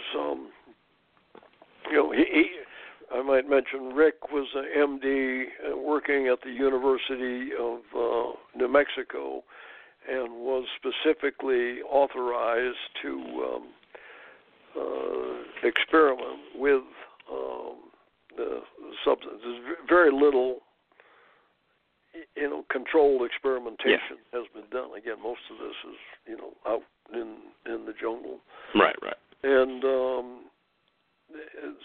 so, again, he has the books that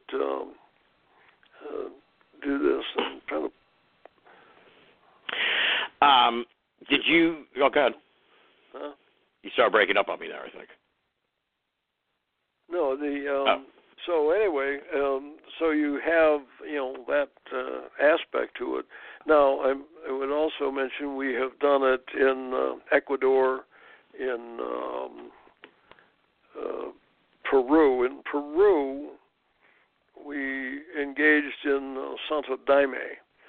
Are you familiar with that? No. Tell me about that. That's actually a religion, and so it was one of the fastest growing religions in the area, and they use some ayahuasca. Though Victoria said it's really quite weak by comparison to what we've done with Ron. And there's also there a lot of movement. With the shamans we've dealt with in Peru and Ecuador, it's usually pretty dark most of the time. There's usually just kind of a small light available, and there's also attendance. Now, one of the things I should mention, people worry about ayahuasca will never become a recreational drug because there are side effects that are quite dramatic. And for serving, you go through a process of purging, so regurgitation is kind of happening consistently, but a fair number of people start running at the other end, and there's some natives who are available to get you to the outhouses. Yikes. One of the things I just brought up that I want to quote, because I had talked about Strassman's book, and as you know, again, he was doing this in a laboratory under controlled conditions, and the quote was, "We enter into invisible realms, ones we cannot normally sense, and whose presence we can scarcely imagine. Even more surprising, these realms seem to be inhabited." Yeah. Yes, exactly. I mean, I think that's why everybody's or people who are familiar with this are so tantalized by the whole idea. Yeah. Well, let me just say, this is not for the timid. For sure. Yeah, no, I mean, what you're saying about the side effects, I've heard these similar stories, that it's just it's a grueling experience. Yeah. No, like I say, it's everybody has their bowl when you're sitting there around in the dark and whatnot. But I was thinking more of the psychological impacts as well. Yeah. It can be terrifying. fine. Now, what's interesting is I've, again, sat in on many, many ceremonies. I have seen people just literally terrified, screaming, yelling for their mother, and, all of these sorts of things. But the next morning they go, wow, that was just what I needed. And that's another aspect of it is there's usually no hangover. I'd say these ceremonies usually ran till 3 o'clock or so in the morning. And the biggest thing is people would tend to sleep late. When we worked with some of the shamans indigenous shamans in Peru, then they usually followed up with the next day they would do a bathing with a special flower water, and again repeating the Icaros as part of the ceremony. I should mention when we first were working again with indigenous shamans in Iquitos, or not actually, we're out in the jungle in the general area there. As they were creating the brew, they would chant the Icaros, and the point is that putting intention into the material as it was being developed. Ah, I see, yeah. And one of the interesting, I asked Hamana Mori, was on the shaman they were, I said, how did you ever come up with this?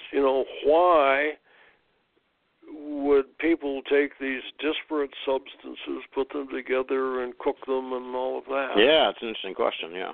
Her response was, the plants told us to. Interesting. And, there are lots of various kinds of plant healings that have come out of there. In fact, biopiracy, if you want to discuss that, but that's been one of the key issues where Big Pharma has sent anthropologists in and they find out what the shamans are doing, collect the samples, bring it out, synthesize it, and they make a huge profit, and the indigenous people get screwed. Yeah, I saw you. I learned about that from your book. I was like, wow, that's crazy. I never even thought of that, yeah. Yeah, it is a huge, ethical problem. But it's interesting, again, a program that I just talked about here, they were complaining about, people not knowing, indigenous folks not knowing anything. And there are many areas where, they can teach us quite a bit. And one of the things that, unfortunately, Hamana Mori has transitioned herself recently, but, said, just ask. We can work with the plants, and they will tell us what we need to do to create cures for these various illnesses. Yeah. Interesting. Now, when you were on the ayahuasca, did you encounter any entities or anything? I know your wife has, but have you encountered any? And tell me a little bit about your wife's experience. It was extremely colorful. We do anticipate that James Cameron has, if you remember his movies and the brilliant colors that are in there, and some of them, quite frankly, are colors that do not exist in consensus reality. Very, very difficult to describe. Yeah, interesting. I'm a control freak, and I acknowledge that. So I don't like this notion of just letting go and whatnot. So it's problematic. One of the things I do recommend in this area, and it's sort of emerging though, is for using ayahuasca in some areas of treating PTSD. And many people are finding that quite useful. Again, not for the timid, not the first stop, but have had quite a bit of success because the people go out and have these confrontational, again, psychical confrontational experiences, and frequently lead to a deeper understanding of what is causing the psychic trauma. Yeah. Interesting. So tell me about the entities, though. I understand your wife encountered it. So what are these beings like, and what do they have to say? I don't know. It's interesting. We do not discuss those things, and she will often take months to process it.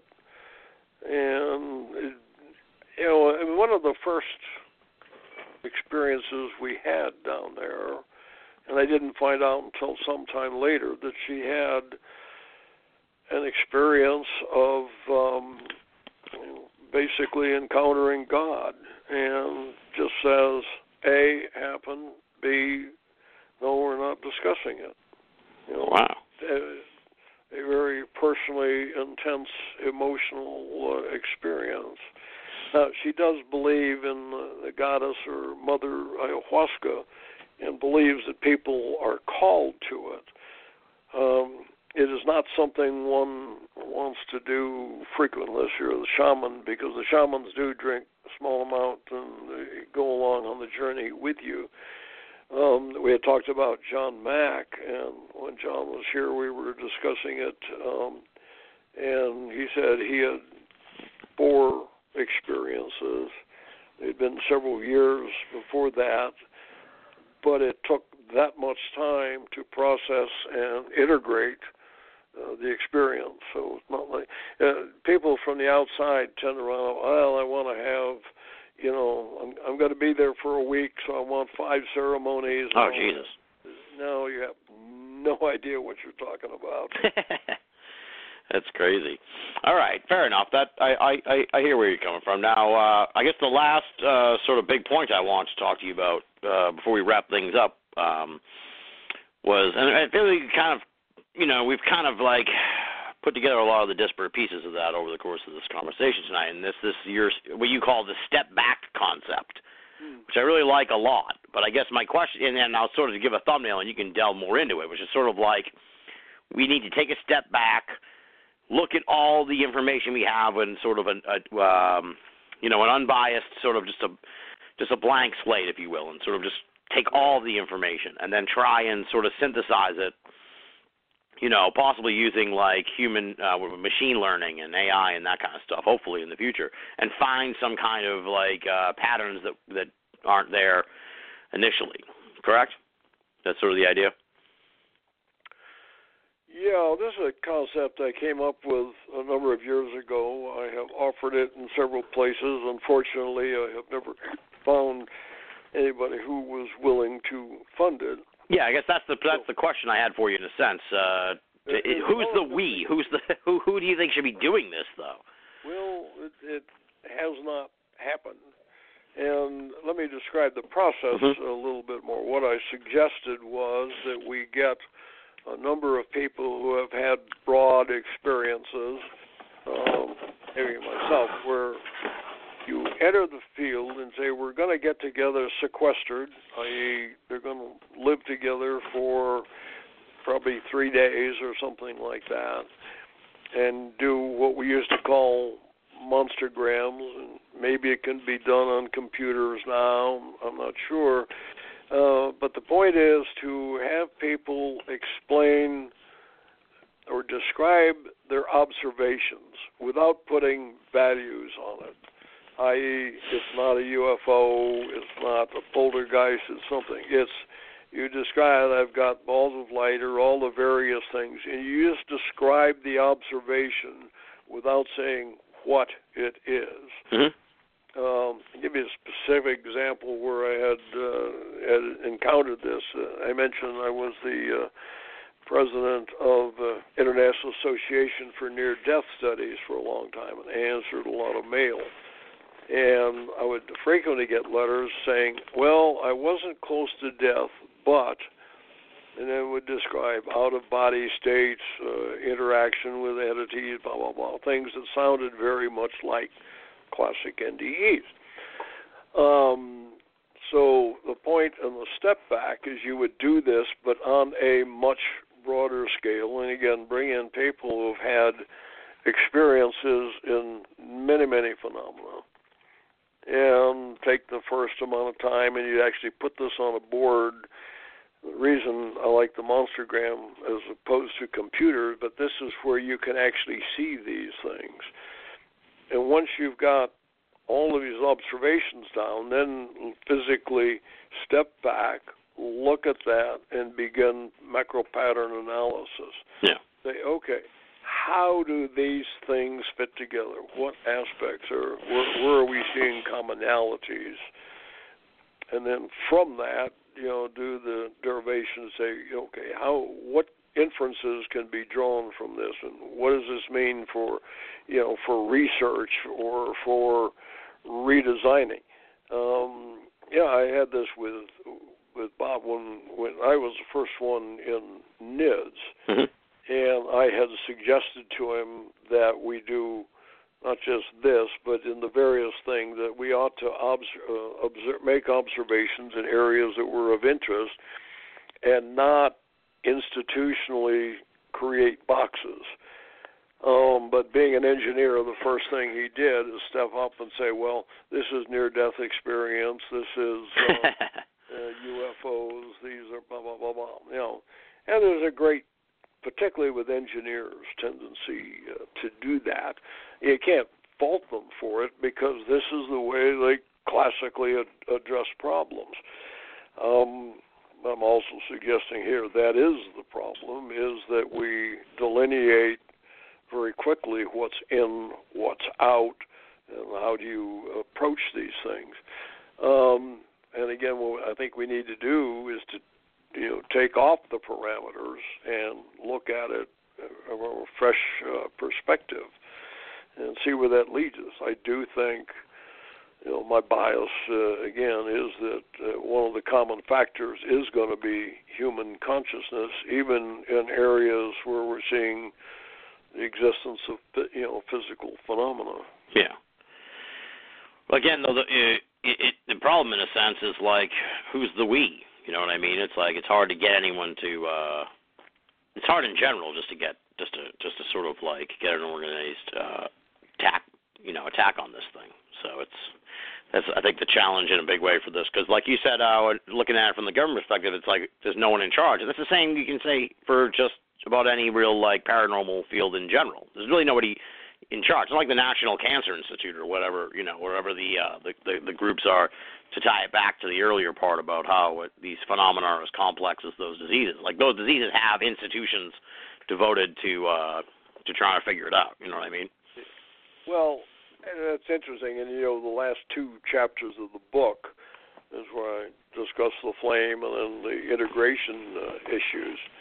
And I do see that as a problem. One of it is I have done estimations, and others tend to agree that on a global basis, the amount of money involved in the research for all of these topics is probably around $10 million a year. Let me compare that just a fact in the U.S. alone, we're doing about $125 billion a year just in cancer. So you can tell we're talking very, very small amounts coming from usually individual donors.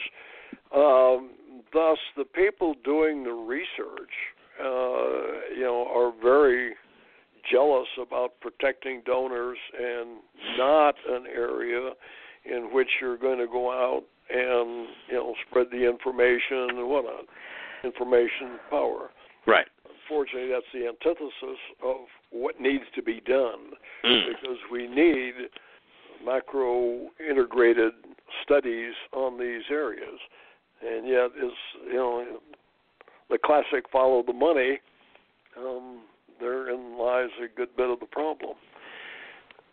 This is one of the things I point out, from a mechanistic viewpoint, we've spent about $17 billion on the Large Hadron Collider trying to determine what is the God particle, and, came up with Higgs boson. pretty shortly thereafter, we found out there were pentaquarks that were below that, but it's all materialistic driven. And we're prepared to do that, even though the real interest in that would be, for a few theoretical physicists. But we take these other issues, such as continuation of consciousness beyond bodily death. I have not gotten into that much, but it impacts 100% of the population. Yeah. So you do not find a high correlation between need and where we commit resources. Yeah, and it's crazy in a sense because, I know we're coming up on the end here, but it's worth noting. You did a lot of research into healers and stuff, and it's just like it's crazy in a sense, just the disparity. If they're spending that much money, like $125 billion on cancer research, it's like, wouldn't a smart thing to do just like take $1 million and look at the look at some of these things? It's kind of like you don't need a lot of funding really till you find till you can maybe find like something worth pursuing in this stuff. It's crazy. It is.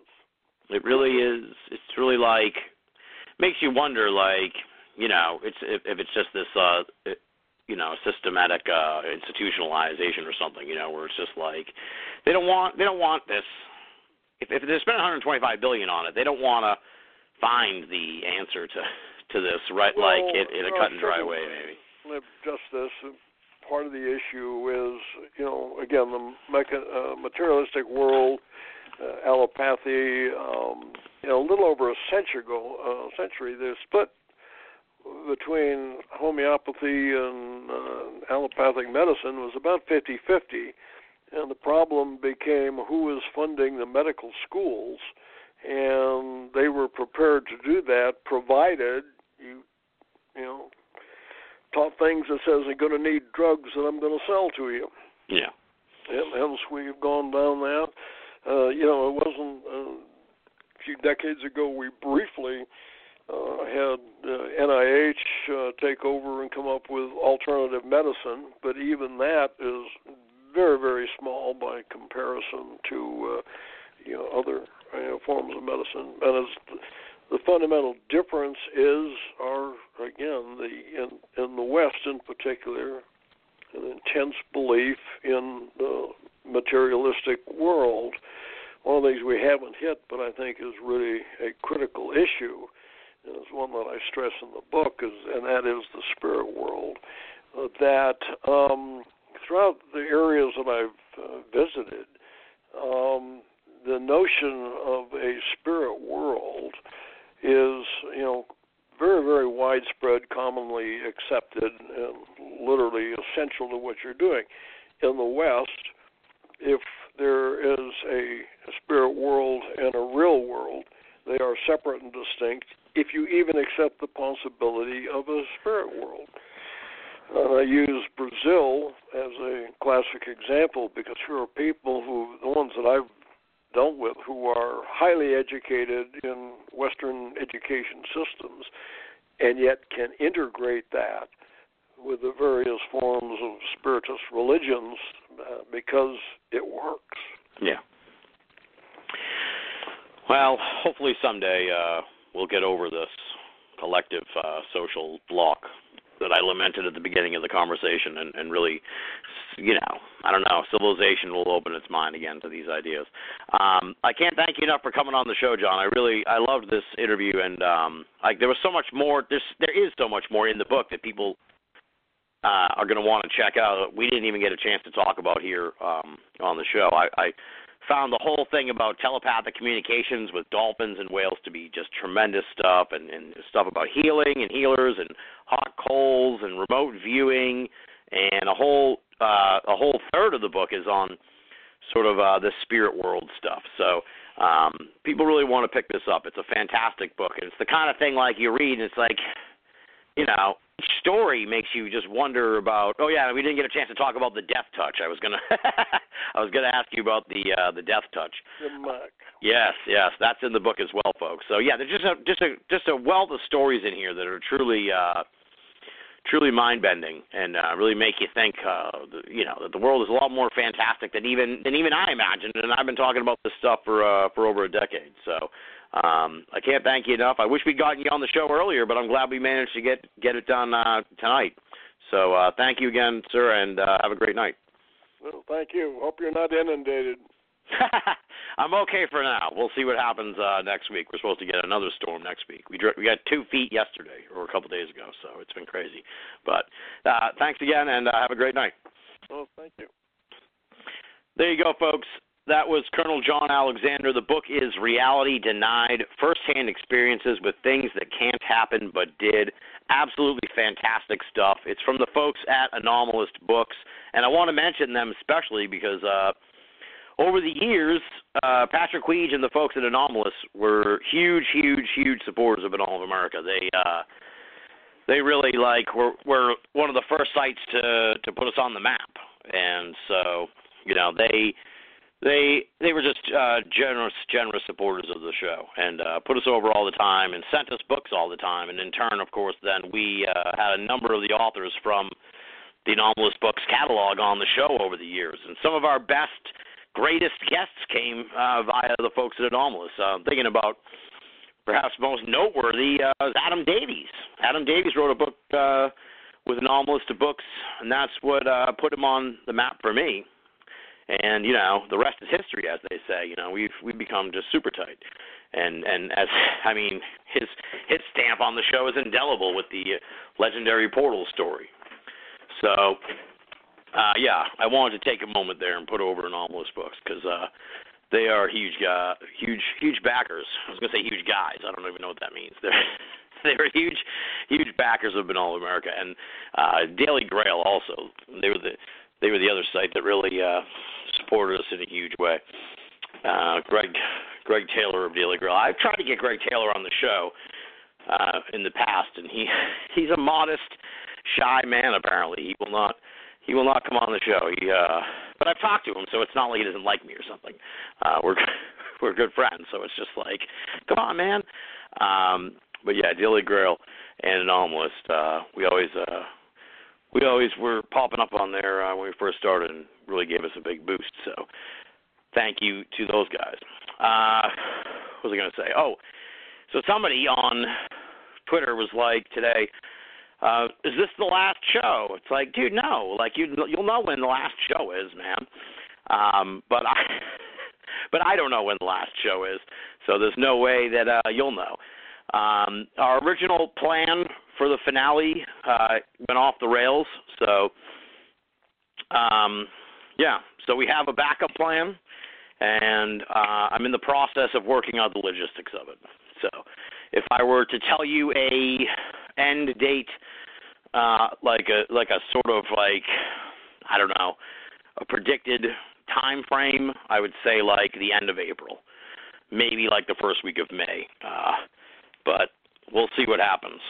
It's been a crazy this has been like a crazy landing here through the end, and it's partially in a sense too just because of it's just been this crazy year. It seemed like everything got thrown off with the double episode and messed me all up, and then just as we sort of started getting things back up again to wind down the show, I just got slammed by this crazy storm last week that knocked the power out here for 4 days, folks. It was out Thursday morning, and it didn't come back until Sunday at noon. And it was